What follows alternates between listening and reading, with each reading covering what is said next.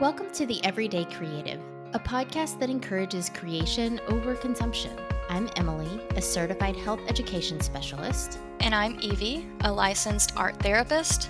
And together, we talk about ways everyday people can incorporate creativity into their lives in order to consume less and create more. Enjoy the show.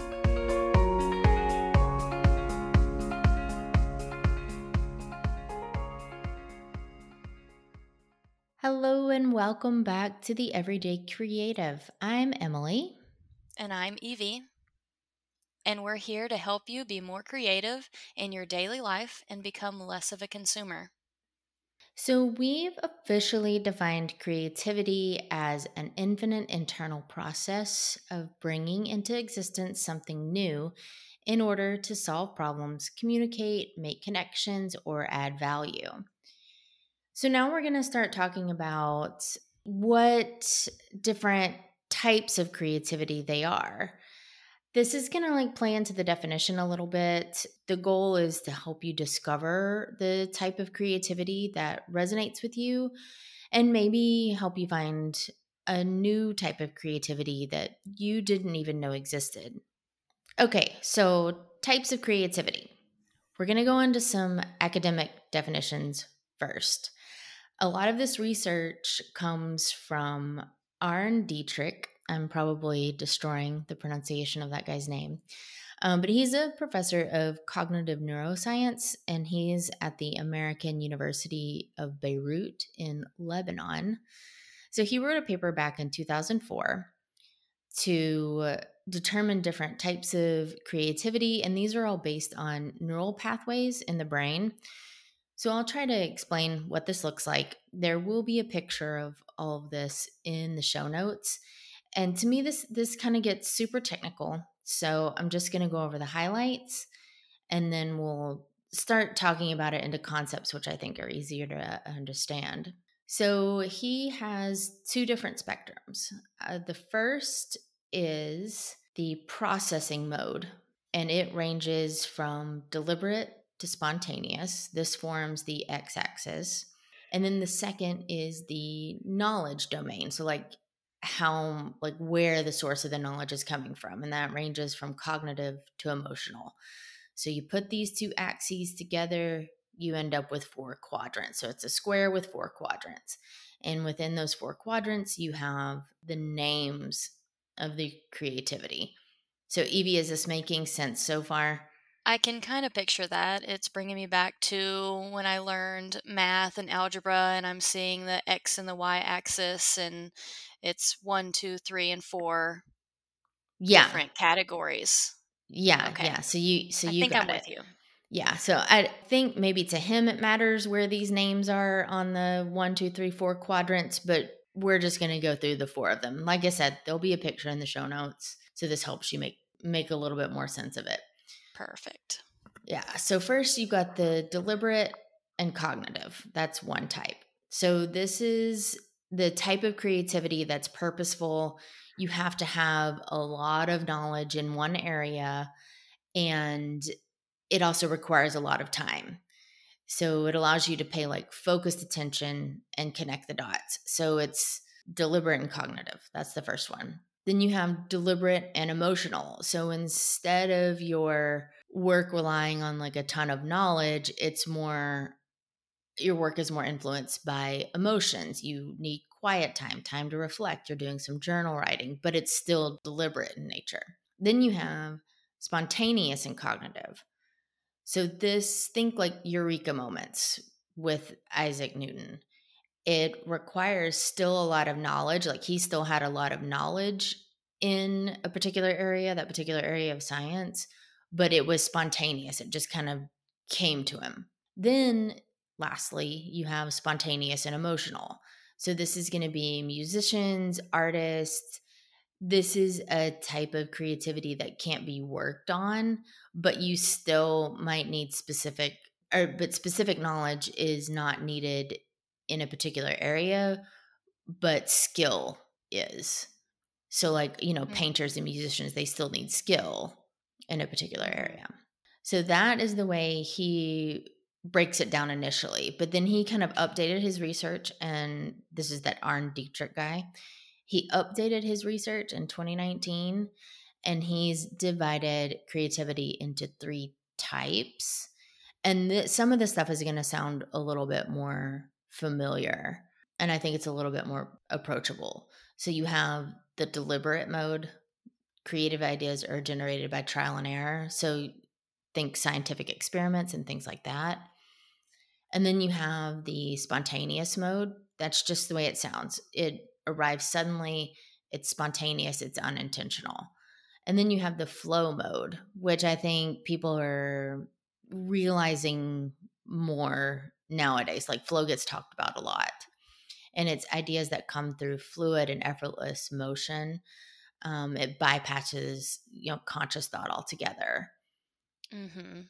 So one thing I thought sounded interesting when he was doing this within this research is that he makes the point that a creative act doesn't necessarily use one mode exclusively, and it may incorporate all three. Like if you think about writing a song, so part of a verse might come to you in a flash, and you write that down, and you got that figured out.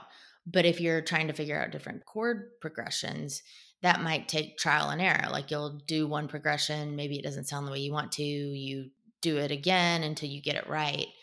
And then at other times you're like really in the zone, really in a state of flow, and the song just kind of comes together. So Right. does that make sense? Yeah, so to kind of play off of your song analogy, a deliberate mode would be you actually have an intention to sit down and write a song. So Mhm. maybe you start writing, and then as you start writing, something just comes to you, and then it's more of a spontaneous effort, if you will. And then if Right. you sit down long enough and you have the right amount of skill and you're in the right mode, it becomes flow. And flow is the optimal level of brain functioning where you're not necessarily thinking about something, but it's where creativity really lives because you have all the ingredients necessary to just get in that zone, which flow is another word for getting in the zone, which was like the original term for flow. Because you think about that, whenever I think of getting in the zone, I think of football because they talked about getting in the zone for Right. athletes. I And think you it get is in the get zone to where used you're in not, sports. it does. And I think that's where that originated.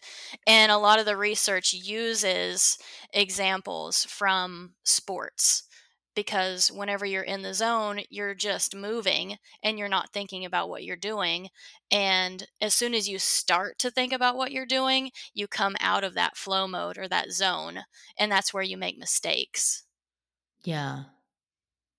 So I feel like flow mode is where it all comes together.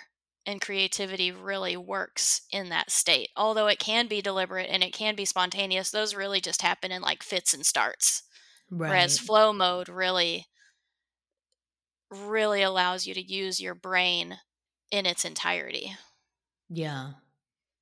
It's Yeah. like the optimal level. That makes sense. That covers like the academic side of creativity, but I think that leaves a lot of people out when you're talking about being creative in like an everyday sort of context, or like in a more simple sort of context. But I think like when you talk about types of intelligences, that's another way to think about types of creativity. Hmm. So there's not really a certain number of types of creativity.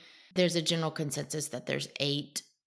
Harvard Gardner, no, his name is Howard Gardner, but he's he's at Harvard. He's a psychologist, and he kind of came up with like a framework in the 80s.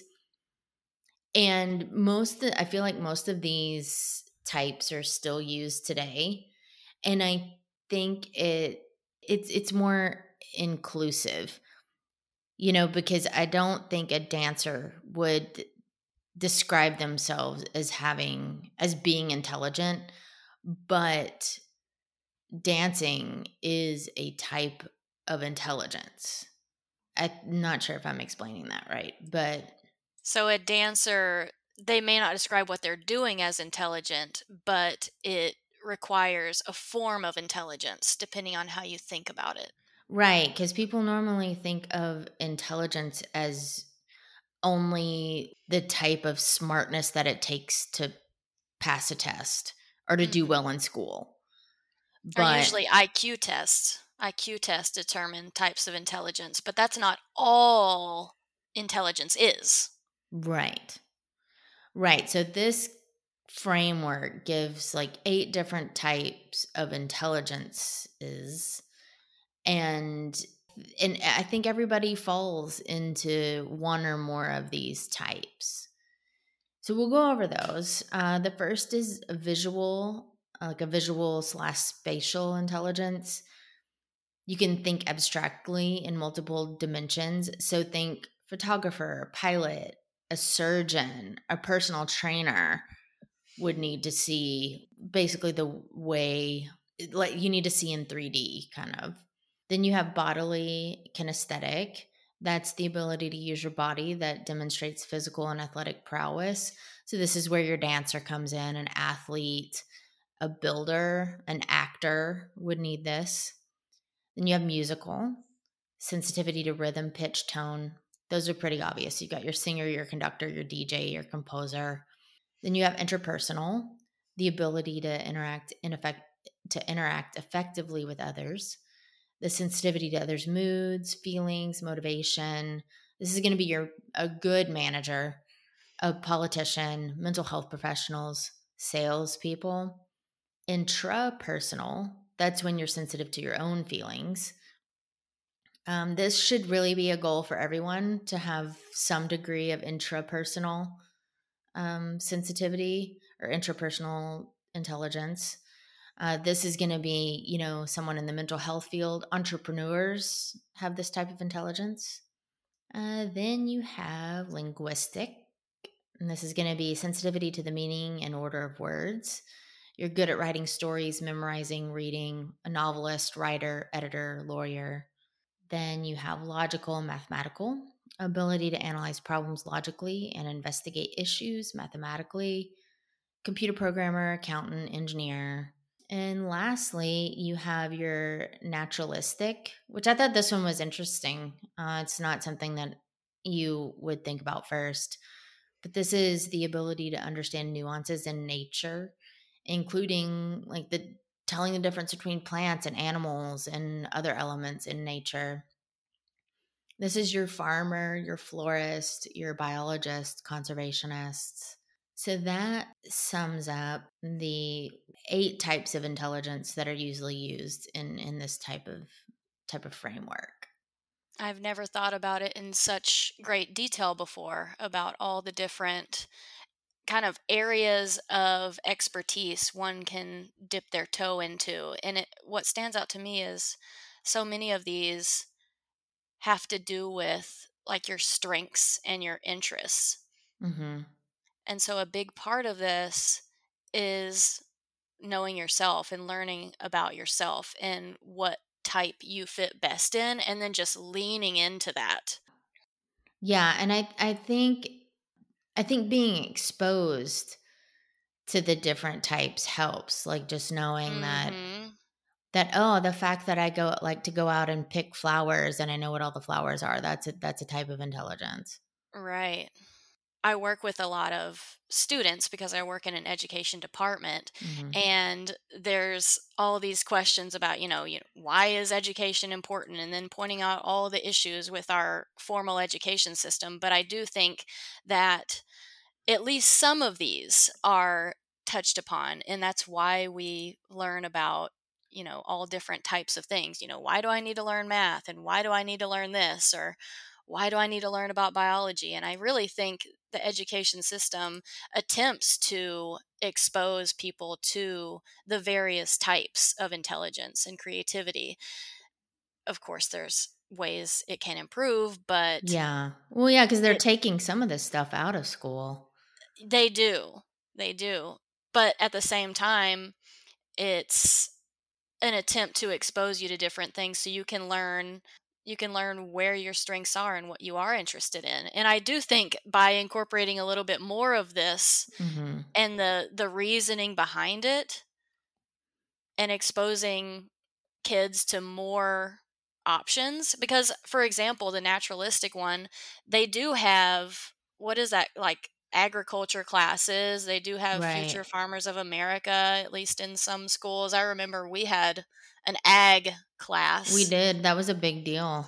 That was a Yeah, big deal. yeah, so there are pieces of this in our formal education, but I think if it was incorporated even more in order to give everyone, a smattering of each of these, it could Right. help someone learn about what they're interested in and what they need to focus more on as they continue to develop. Yeah. I think part of the problem is for some, it feels like these types have a hierarchy, like some are valued more than others. Right. So, Yeah, I think there's a lot of that, and what we take out of school and what we do more of really highlights our values as a society. yeah. And I think we could do better to, by knowing this and understanding that there are a lot of different ways that you can express your intelligence and genius, could help to encourage people to really just focus on their strengths and what they're good at, because if everyone does that, what they can contribute to the world is incredibly valuable. Yeah. So let's move on to another way of thinking about this. In the book Limitless, which was written by Jim Quick, this book is all about learning how to learn and learning about yourself and how to optimize and really reach your own potential. Because if you know how to learn and you learn how your brain works and how to best incorporate that into your life, you can really, like we talked about, really offer value in the world and also just be happier and healthier and all those things that come along with this. Mhm. So the way he talks about this is describing types of genius, and there are four types that he goes into. So understanding types of genius can help us understand ourselves better, such as how to approach projects in all areas of life. This can help us understand how we work best and improve relationships with ourselves and others, which can also help us reduce stress. There's four different types. The first one is called the dynamo, and dynamos are typically big picture creatives. They thrive on coming up with new ideas. And we see this type of genius in technology. So, different leaders like Steve Jobs and Bill Gates, they are really good at seeing possibilities and bringing them to life. But on the downside, it is difficult when it comes to details. They tend to fall short when it comes to details. They can also seem to have their heads in the clouds, their thoughts wandering instead of paying attention to the task at hand. So, for example, Albert Einstein was a dynamo genius and made a lot of mistakes in his equations. When working with or educating a dynamo, it's important to remember that they need help with details and keeping them focused on the task. So, does this talk about, which maybe you'll go over this later, but like pairing different geniuses together? Yeah, it does talk about, so it talks about strengths and weaknesses, Okay. and in, as you'll see, certain areas or certain types of geniuses, they need help in certain areas, whereas others may be good at that. So if you pair them Mhm. together, they can kind of work off of each other's strengths and weaknesses, making them good teams. Yeah, okay. And we can talk more about that later too because I want to bring up that quiz that we took, but we'll Hmm. mention that a little bit later. So go ahead, what's the next one?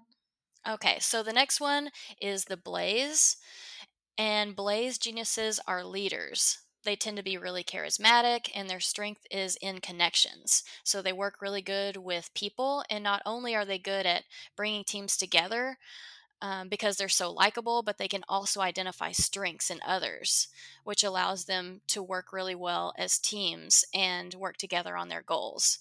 So you have people like Oprah Winfrey and Bill Clinton. They tend to learn through talking. So while it seems like it's idle chatter, they actually really work well in talking. So it's how they solve problems. Since the Blaze genius will struggle with tedious tasks, allowing them some freedom in either being able to walk around the office or move within a class environment will help them feel unobstructed. Okay, so we have two so far that are not good with details. Yes. Okay. So that brings us to the tempo genius. These people tend to be grounded and focused on the task at hand until they're able to understand what they're doing and ready to make a decision. So they prefer step-by-step approach, and these are people who will meet their deadlines no matter how long it takes or what obstacles stand in their way. And they'll ensure that the entire team stays focused as well. So, tempo geniuses, you have Michael Phelps and Warren Buffett. They focus on their goals, taking a logical and methodical approach to success. For all their focus, the tempo will struggle when given open ended or creative tasks. They prefer to work one step at a time from an already constructed plan to solve problems, instead of envisioning how to come up with the plan itself. These are the workers and students who want the assignment and the due date so they can get to work. Mm, And finally, you have the steal. So the steal and the tempo are both detail oriented and meticulous. But where the tempo still does well within a hands on group, the steal genius prefers to work alone. They learn through reading and love absorbing as much information as possible. The steal wants to understand the mechanics of everything, but on the flip side, this need can cause them to take too much time to finish tasks, even if it's something that should be simple for them. Whenever possible, giving a steal genius work they can accomplish on their own within their own timeframes is ideal. However, as this isn't always possible, helping them to learn within a team will be their biggest area for growth. So, as you can see, the last two are the more detailed. So, yeah. overall, putting them together, the steel and the tempo may work well with dynamos and blazes. Yeah. So, in this way, genius does not define how smart we are, but rather learning our genius type tells us how we are smart. Yeah. I feel like you can almost use these two frameworks together, like the limitless framework and then the type of intelligence. Mhm. I agree. It's two different ways of thinking about it. Mhm. Whereas the types of intelligence is really detailed in like how you like what your strength is and what you're interested in. Mhm. Whereas the way that Jim Quick describes it in Limitless is about our strengths and weaknesses as it relates to our work and the way we work with other people. Yeah. What do you think your intelligences are and then like what in the limitless framework, which genius do you think you have?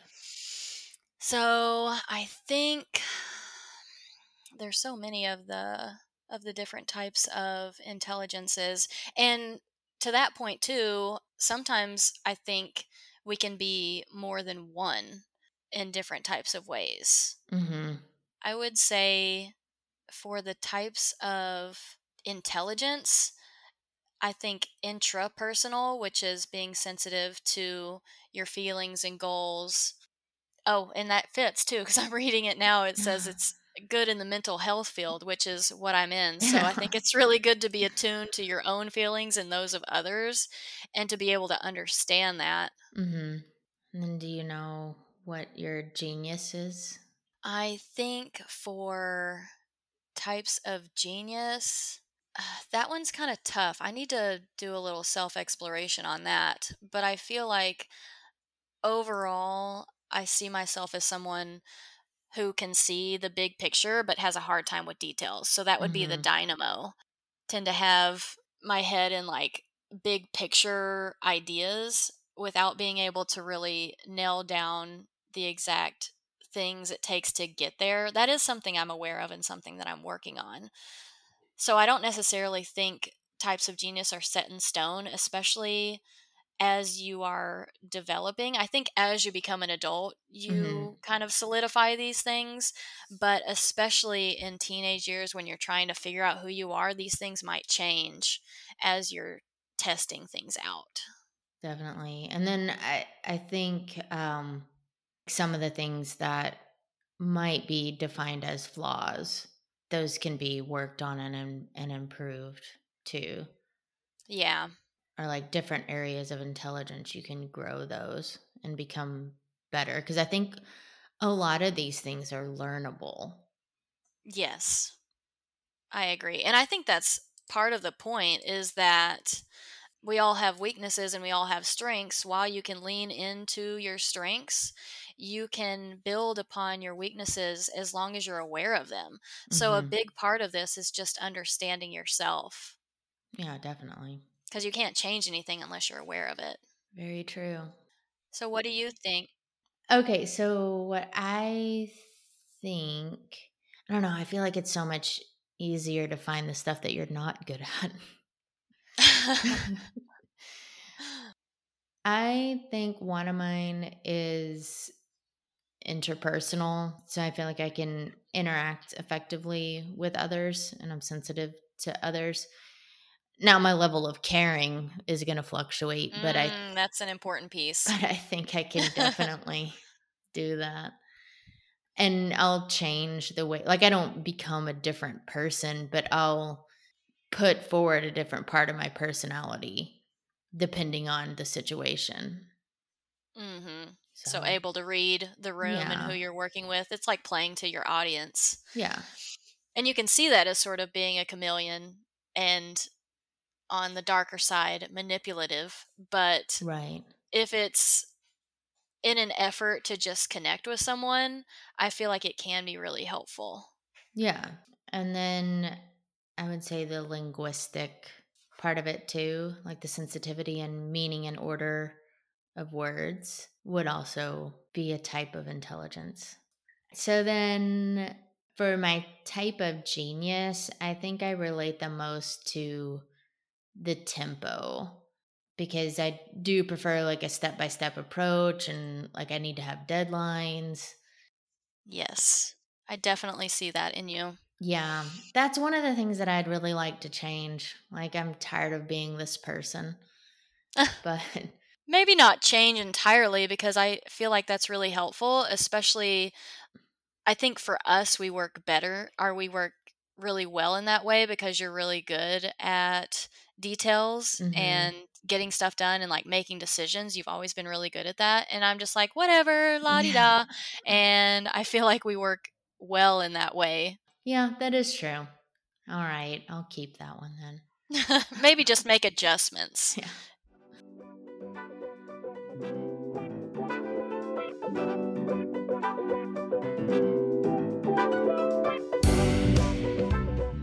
So that brings us to our creativity corners.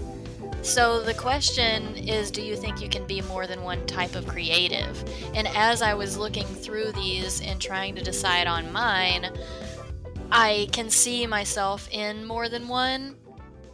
I think people have like a dominant type, but there's a lot of different ways to think about it. Like we already went over three different ways of thinking about creativity Hmm. in intelligence and genius.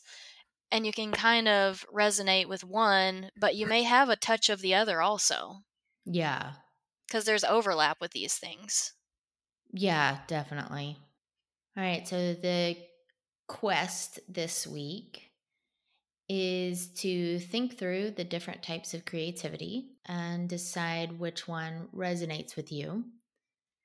And we've got a couple of bonuses on this quest. You can do one thing to develop your creativity in the area that resonates with you. And then, second bonus, there is a creative type quiz. So it's at mycreativetype.com. And Evie and I both took it. Hmm.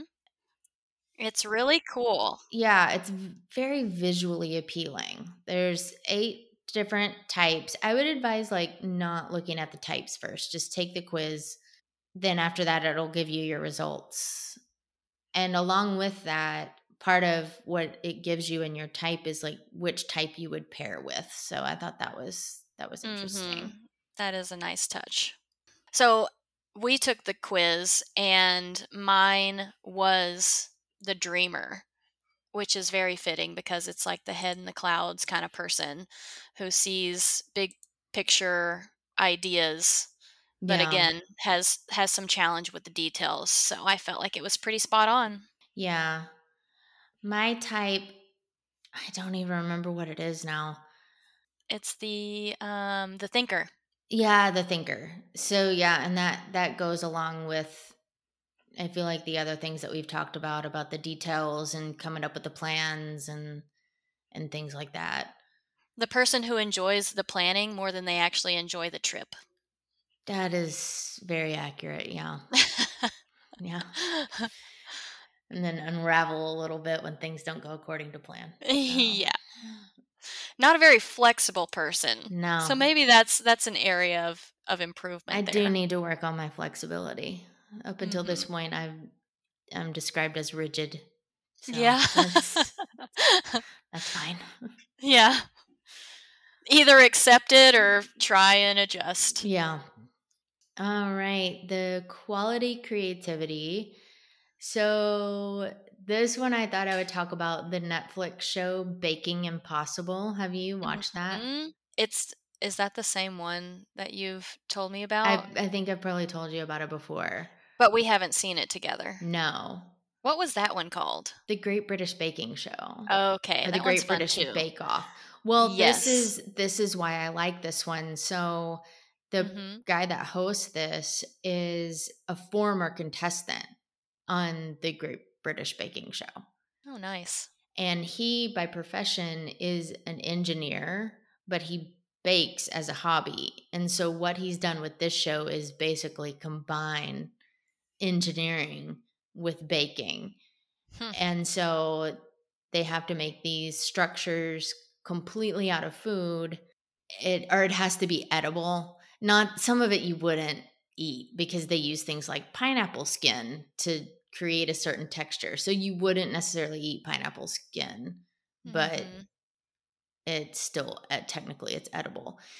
They have engineering tasks within this too. Like they have to create a boat, and it has to go down this little, it has to float so many feet, and it has to like be a certain amount tall, and it's all those different things. So it combines baking and engineering. So I think not only is the concept creative, but watching, and it's a team of two. You have a baker and an engineer. And so you have this team of two that competes against other teams of two. And what the things that they come up with is pretty creative, and it's entertaining as well. That is creative. Yeah. It's more lighthearted than some other baking competition shows. Right. Like everybody's really nice on this, and there's some funny aspects. So yeah. That's a really good example of like combining two different types of genius to problem solve and come together as a team. Yeah. All right. Thanks for sharing. Yeah. And that brings us to our final segment, which is our quote for the week. This one is by Albert Einstein, and it is, "Creativity is intelligence having fun." That's a good quote. So that brings us to the end of our show. Thank you, everyone. Have a creative week.